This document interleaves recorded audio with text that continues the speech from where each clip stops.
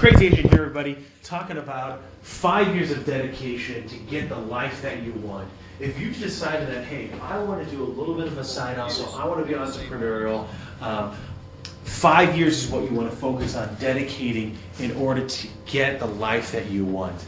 And so I call this kind of the sprint method. It's if any of you run long distance before the course kind of starts narrowing, is you want to have a quicker than normal pace in order to get ahead of the pack and to get ahead. And so the way that it works in entrepreneurship from a 5 year perspective is what you're doing is you're actually running right out of the chute. You're actually going to then come into the office early, you're going to work late, you're going to come in on the weekends, you're reading trade magazines, you're going to different conferences, you're watching webinars, you're doing everything that you can to gain as much intelligence on your business and your industry as possible, and you're going to do that for 5 years straight.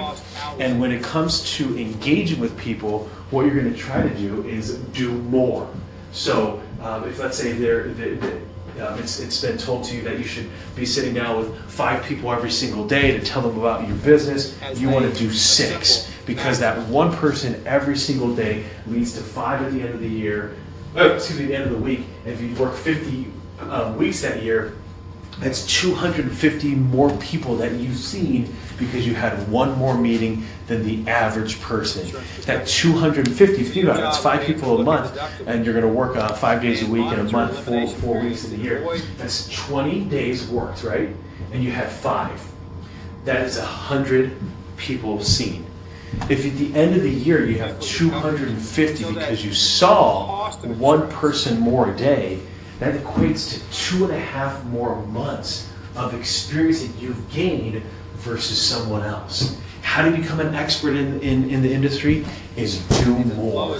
And I'd rather, for me, my attitude is bust your hump for 5 years.